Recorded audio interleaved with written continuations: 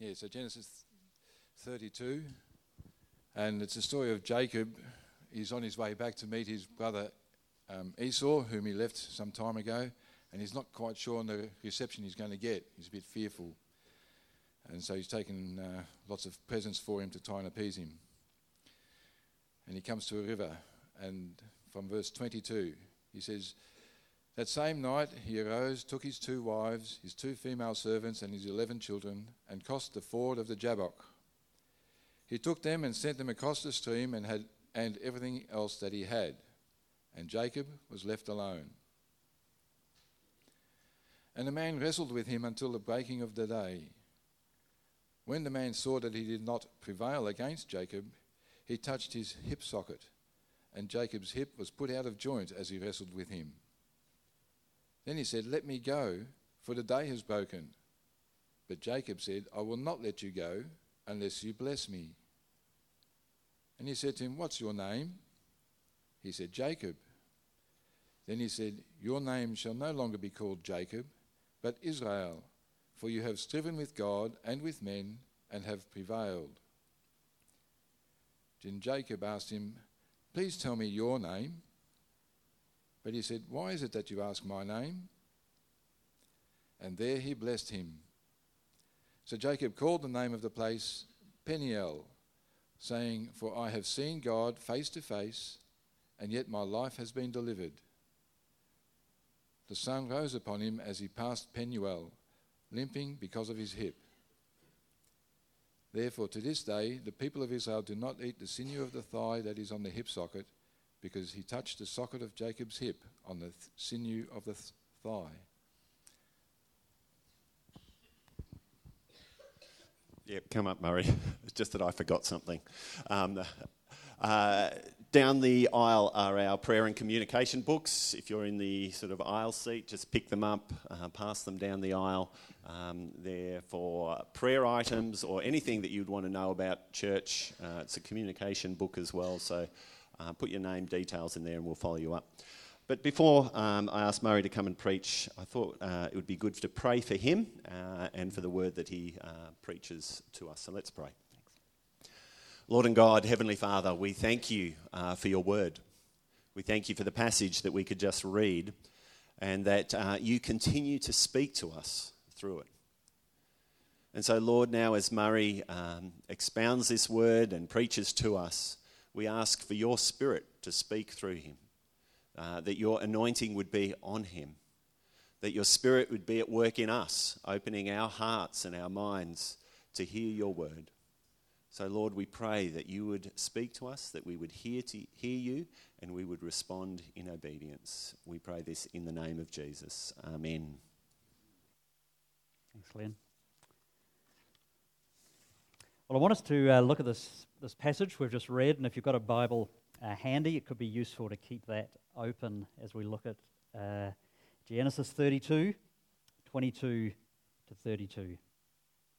I guess we've all seen those sort of dark scenes in a movie where you can't really make out very much. It's shadowy, it's murky, but you can see figures wrestling, fighting, grabbing, doing something nasty in the shadows, and you kind of know that it's horrible, and you know it's probably significant to the storyline, but you can't really see much more. And I think Genesis 32, the scene that we've just read, is a bit like that. It's something dark and shadowy and a bit hard to make out, but hugely significant. And before we look at it, I just want to say that I think dark scenes are actually a part of life. They're not just in the movies, and they're not just in some Bible stories. They're actually in our lives.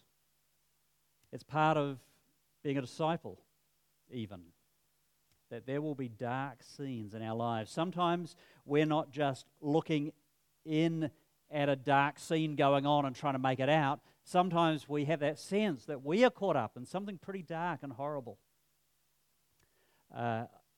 I think there can actually be some pretty dark scenes in church life.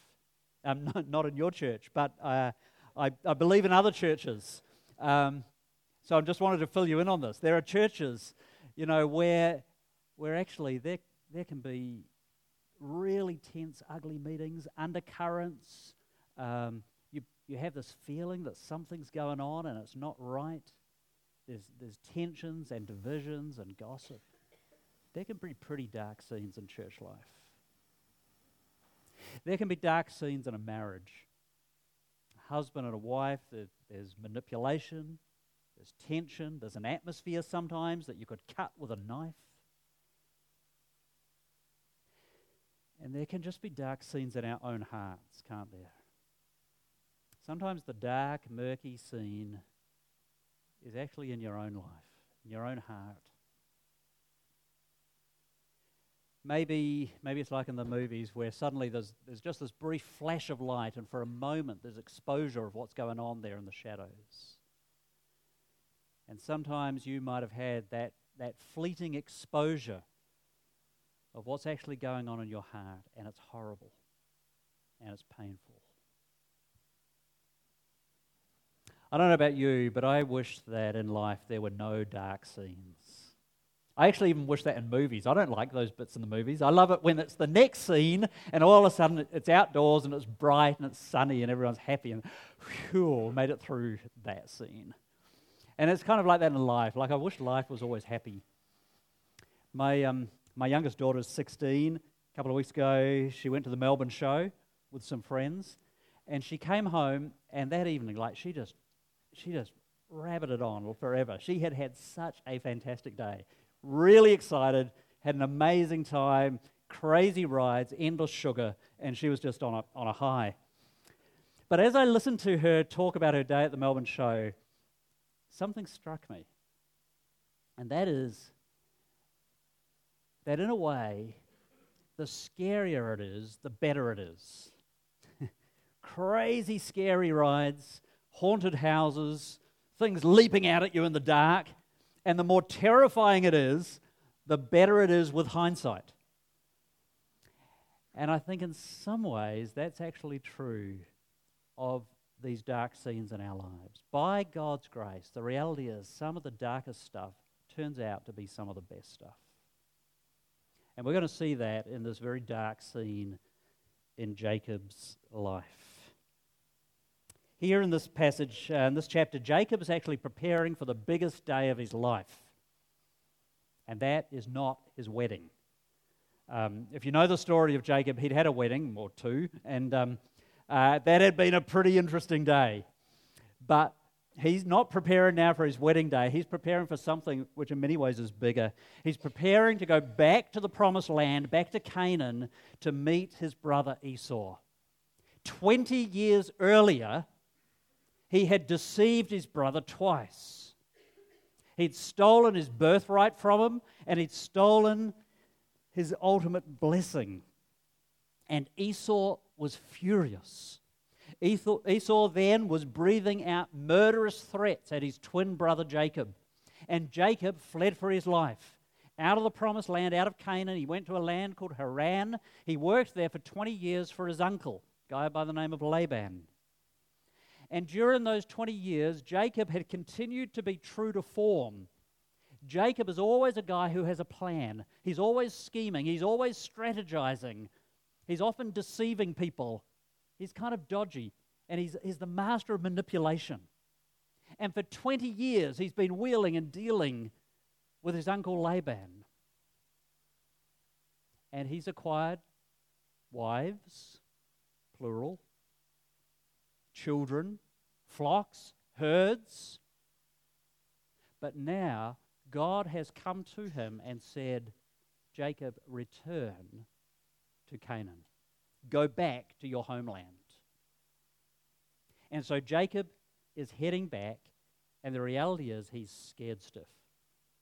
He dreads to think what's going to happen when he meets Esau again. So in the earlier part of the chapter that we didn't read, Jacob is desperately trying to prepare for this big day. He sends an advance delegation to meet Esau. And Jacob is uncharacteristically humble in this. He's saying, oh, my lord Esau, your humble servant Jacob is coming to meet you, all this kind of stuff. So he's really, really trying to prepare the way. And the group that he sends to meet Esau come back, and this is what they say. It's in verse 6. When the messengers returned to Jacob, they said, "We went to your brother Esau, and now he is coming to meet you, and 400 men are with him." That sounds really ominous. It's kind of like you're at work and someone says, "Oh, the boss wants to see you in his office." And there are some policemen there. Like, it really ups it, doesn't it? This does not sound good. Esau's coming to meet you, and there are 400 men with him. Jacob resorts to everything. He divides up his people into groups. He's going to send them off in batches so that if the first lot get destroyed, he can perhaps protect some others, and he's going to be at the very back. Smart thinking. He prays. Like, you don't really, in the whole Jacob story, find Jacob praying. Earlier in this chapter, he prays, and it's a fantastic prayer. He prepares a gift for his brother Esau. In fact, you can read of what that gift was in verses 15 and following, or around 13 to 15. Yeah, I'll give you a taster. He selected a gift for his brother Esau: 200 female goats, 20 male goats, 200 ewes, 20 rams, 30 female camels with their young, 40 cows, 10 bulls, 20 female donkeys, and 10 male donkeys. That's quite a gift. Like, pop that under the Christmas tree. I hope Esau wanted a zoo, because that's what he's going to get. So you can see what's going on in Esau's head. He is pulling out all the stops. Remember, he's Mr. Manipulation, Mr. Sort It Out, Mr. Strategize. He's doing the works because he thinks the next day is going to be the biggest day of his life. But little does he know what is about to happen. There are two big things in the 10 verses that we've read, and I want us to look at them now. The first is this: an all-night fight. An all-night fight. Jacob did not know that was coming. He sends the people across the river into the promised land. He stays back for that last night by himself. And so it's dark. He's the other side of the river from everyone else in his massive party. And all of a sudden, out of the dark, someone leaps on him. A man attacks him. We're not told who it is. What was Jacob thinking? Like, is it Esau? Is it one of Esau's 400 men? Like, who is this? And Jacob fights. And he fights endlessly. Wrestling, tossing, turning, grabbing, pulling. Jacob is fighting for his life. And he fights, we're told, all night. There's a very interesting word used in verse 24 as it describes this fight. It says in verse 24, Jacob was alone, and a man wrestled with him till daybreak. And actually, the Hebrew word used there is the word Jacobed with him till daybreak. Because Jacob means wrestler. Literally, it means heel grabber. So a man comes and attacks Jacob, and Jacob's with him until daybreak. But at some point during that night, Jacob must have realized he was not fighting a mere man. You get to verse 25, as it approaches dawn, we're told that the man who was fighting him touches Jacob's hip, and it is immediately put out of joint. With a mere touch, when this man wants to, he can dislocate Jacob's hip. He'd been holding back his strength, I think, through that night of fighting. A bit like dads perhaps do when they're play fighting with their little kids. Some of you have been there, done this. I used to love it when my kids were small enough. I wouldn't try it now, but I used to love it when they were little and you'd have 2 or 3 kids leap on you and you're lying on the floor and they're jumping on you and trying to pin you down and you're letting them have a good go. And then when you're sick of it, you just roll over and squash them. Yep, that's the fun bit. And really, at the end of this night of fighting, it's like God rolls over and squashes them. Because what has become clear is that this man is God. Somehow, in human form, wrestling with him, fighting him all night. And then, as dawn approaches so that this fight ends and the man and Jacob will not see him, touches his hip and puts it out of joint. And Jacob still doesn't give up. That's a bit like the little kids, eh? You get to that point where you say, okay, that's enough now. No, it's not enough. They keep going. They jump on you again. No, stop it. Like, quit. We're finished. And Jacob refuses to quit. And Jacob now is fighting not to win, but fighting to be blessed. Realizes that he's fighting with God, wrestling with God, and he says, no, I will not let go until you bless me.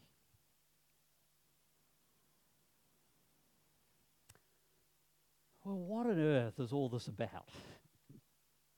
Like, what kind of God is this who attacks a man before the biggest day of his life?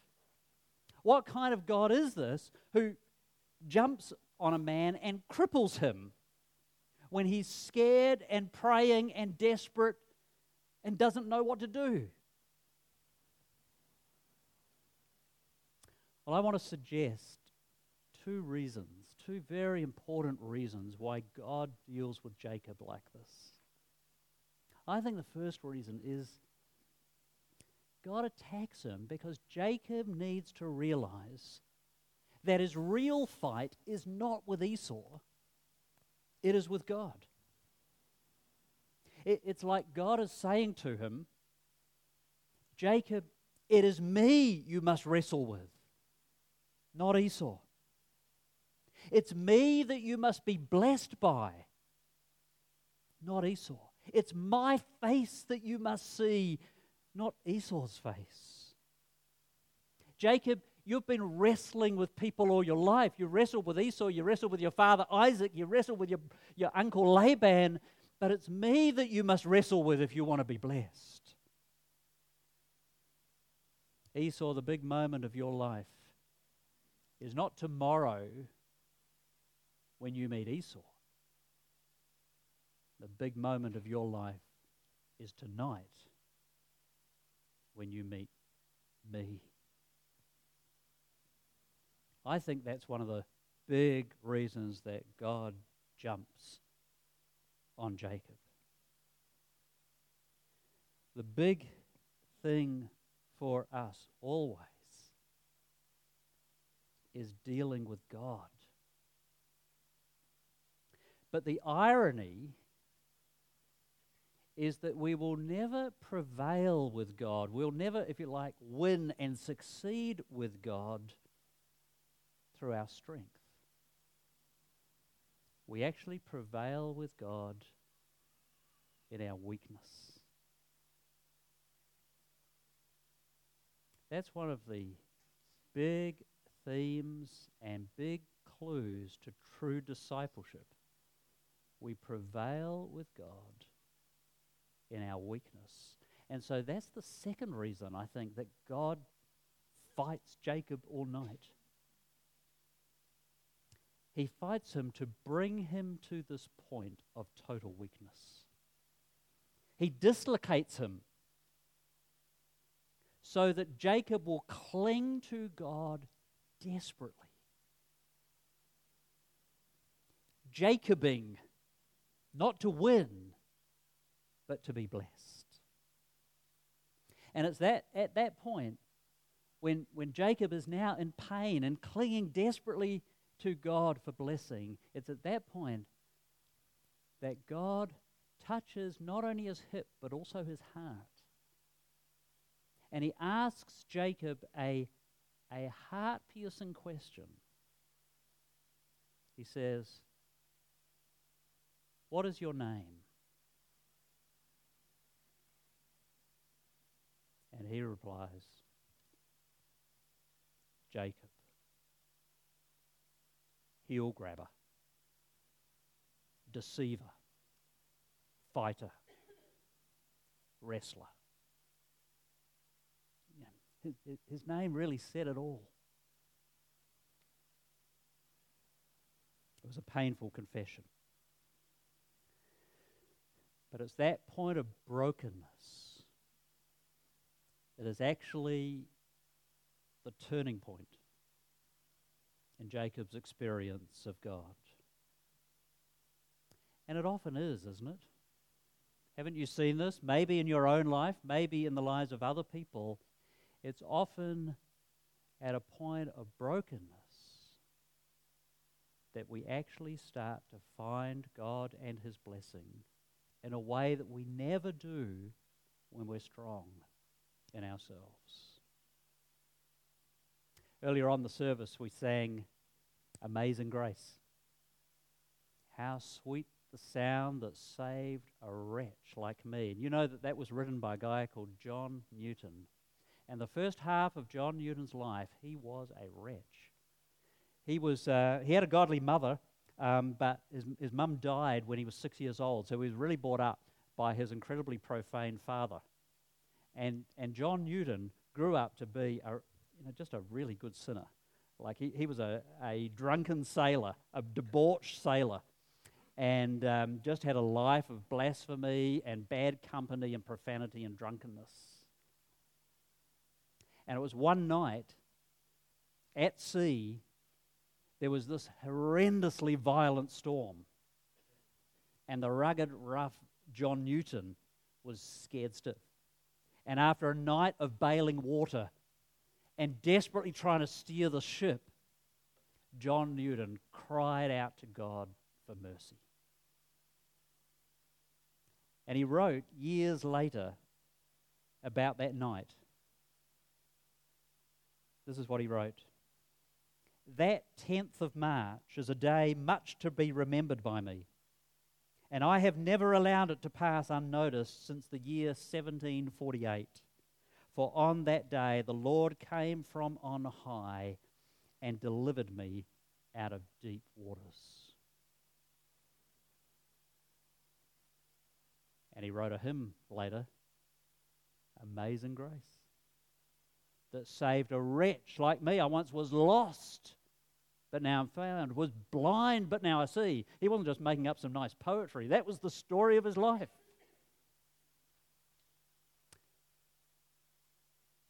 And it's often the story of people who've found God. It's as though God brings us to rock bottom, or He scares the living daylights out of us. He robs us of all other hope. He forces us to cling to God and say, I won't let go till you bless me. And so in this story, God now renames Jacob. He gives him a new name, and his new name is Israel. God strives. All his life, Jacob had been striving with people. Now he's been striving with God and found blessing. Friends, isn't it true that often we find ourselves striving with people when we should be striving with God? Maybe you strive with your wife or your husband. You strive with your friends. You strive with your boss. You strive with your workmates. You strive with your parents. We strive because we think the big thing is winning the argument. The big thing is coming out on top. The big thing is getting the pay rise, getting the promotion, winning their approval, impressing them. The big thing is getting even The big thing is proving ourselves. And so we strive with people.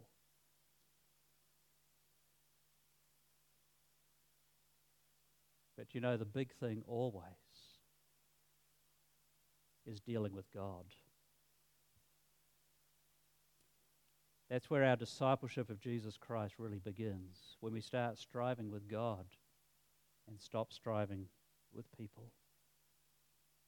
When in our weakness and our vulnerability we realize we desperately need God. And I think God often forces us to that point. He comes along and somehow He makes us weak. He strips you of your job, perhaps, or of your reputation, or of your wealth, or of your health. He knocks the stuffing out of you. He wins you. He weakens you so that you cling to Him like you've never clung to Him before. That is the strange but powerful grace of God, weakening us so that we cling to Him. It's painful, of course. I absolutely hate it.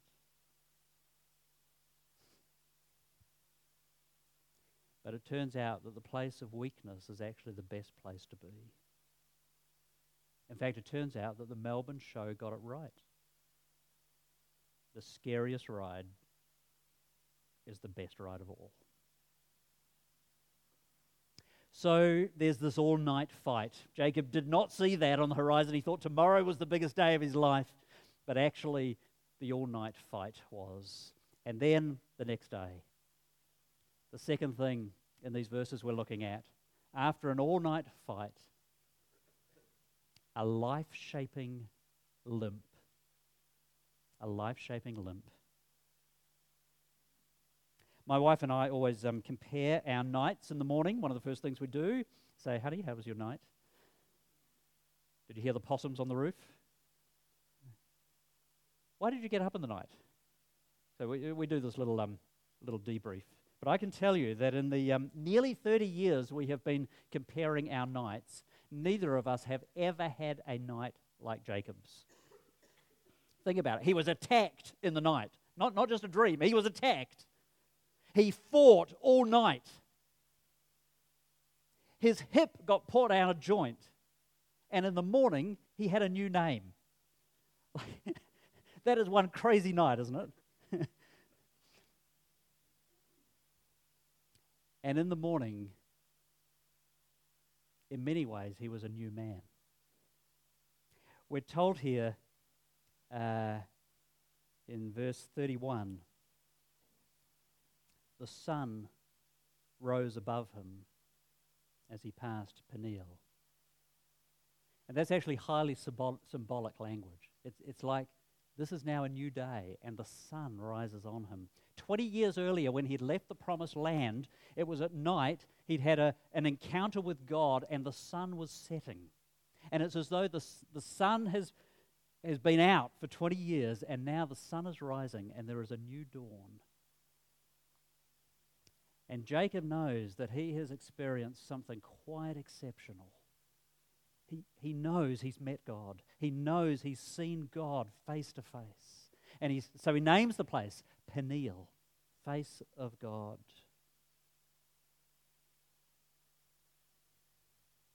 And then he limps off to the biggest day of his life.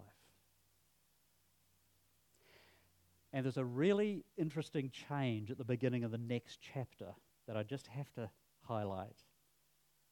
He's now getting ready to go and meet Esau. And look at verse 3 of chapter 33. It says, he himself went on ahead and bowed down to the ground 7 times as he approached his brother. Remember how before his plan was to come up the back, send off all the other parties, probably the least loved wives and their kids first, and then the more loved wives and their kids, and Jacob up the back. But now the next day we see him limping at the front to meet his brother. Limping forward, confident in God's grace. And really what Jacob experienced was to be a pattern for the nation that now took his name. His descendants would now be called by his new name, Israel. That they would never forget this incident. Every time they thought about their name, they knew what it meant. They knew that they were the nation who naturally strove with people, but in their weakness they were to strive with God and He would bless them. And just in case they did ever forget that, though how could they when that was their name, just in case, then every time they had roast lamb, they remembered, because it says at the end of this passage, they couldn't eat the meat around the hip bone when they ate meat. A perpetual reminder of this incident. Jacob's life kind of foreshadowed their experience. But in a far more profound way, Jacob's life actually foreshadowed the experience of his greatest descendant ever. The greatest descendant of Jacob, hundreds and hundreds of years later, was Jesus of Nazareth. And on the cross, we see the darkest scene of human history. There, Jesus wrestled with God the Father on our behalf. There, he didn't just have his hip put out of joint. He was put to death in our place as the true Israel. There, in a sense, God attacked in him our sin, our selfishness, our pride, our manipulation and deception and waywardness. And Jesus refused to let go, refused to give up until he had won the blessing that was not for himself but for us who trust in him. And since Jesus did that, friends, the biggest issue in our lives is never how to sort out this person or how to win that fight or how to come out on top or how to prove yourself. The biggest issue always is clinging to Jesus, in whom there is blessing. That's what every single one of us as a disciple of Christ is to do. And if you are not yet a follower of Jesus, I think it's the biggest thing to ever do in your life. In your struggles, cling to Jesus. In your weakness, cling to Jesus. In your desire for blessing, cling to Jesus and nothing else.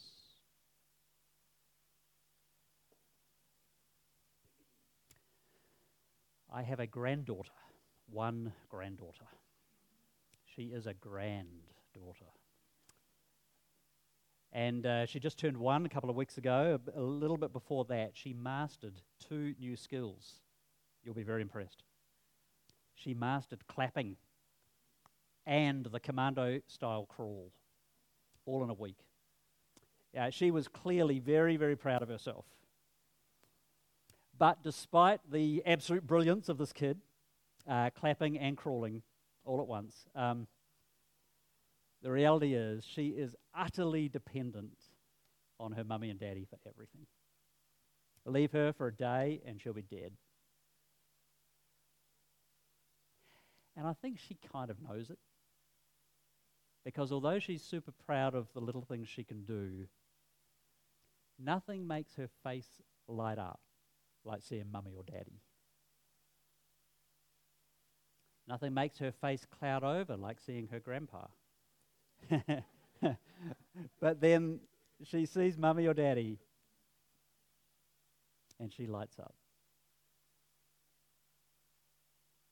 I was thinking about that, and you know, I think all our plans, our careers, our money earning capacity, our people skills, our education, our sophistication, I think it's all really just advanced clapping and commando style crawling. And we can be so very proud of it. But at the end of the day, what we need is to see the face of God, who loves us and blesses us and makes us what we could never be by ourselves. And how do we see the face of God? We see it in Jesus, in relationship with Him. It's as we come to know Jesus, as we get to know Him as a person, it's as we talk with Him and walk with Him and cling to Him and trust Him in everything that we see the face of God. And we realize that striving with God is way, way better than striving with people. I don't know how you are Jacobing your way through life. I don't know how you wrestle and fight and manipulate and struggle, and I don't know what your weaknesses are. I don't know how God has come and crushed you and broken you and knocked the stuffing out of you. But I know this, that if you cling to Jesus in the midst of all that, you will be blessed. And you will see the face of God in an utterly life-changing way. And you can limp out of church today with confidence in God's grace. Shall we pray?